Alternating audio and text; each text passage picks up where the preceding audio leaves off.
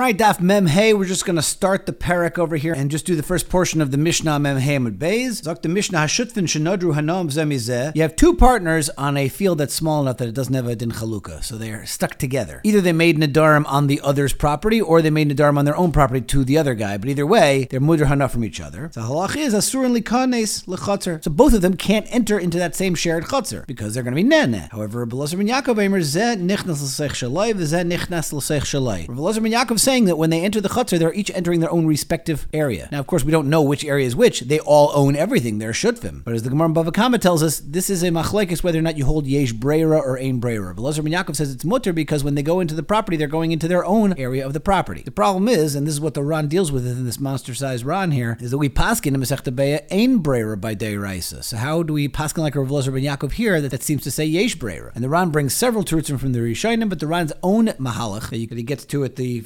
fifth line from the bottom of the Yamid over here is that this is different and this is stronger than other kinds of breiras. A regular breira, we don't have all the information up front. If you have a Yerusha and later on it's nisbar that this son took this chelik, we want to say hover hadavar lemafreya, this was always his chelik. That's a very chiddishtika kind of breira that we don't necessarily paskin like by deiraisas. But here, all the information's up front. We're both going to share all the property. In other words, like the Ran says, a person can make any t'nai in an ownership that they want. I can own something for a month and then you could turn around and own it for a month. So if we both decide that we're all going to share this, and when I go into it, it's going to be my side, and when you go into it, it's going to be your property, then that is the original understanding up front. So the breira is a lot less of a chiddush for it to work, and therefore we could paskin like Rabbi Elazar ben Yaakov to apply this kind of yesh breira, since we have all the info from the get-go, therefore they can go, zeh nichnas l'seich shalai, v'zeh nichnas l'seich shalai. Okay, we'll pick it up on Sunday, Mirz Hashem, on the top of Mem Zayin and Aleph. Have a good Shabbos.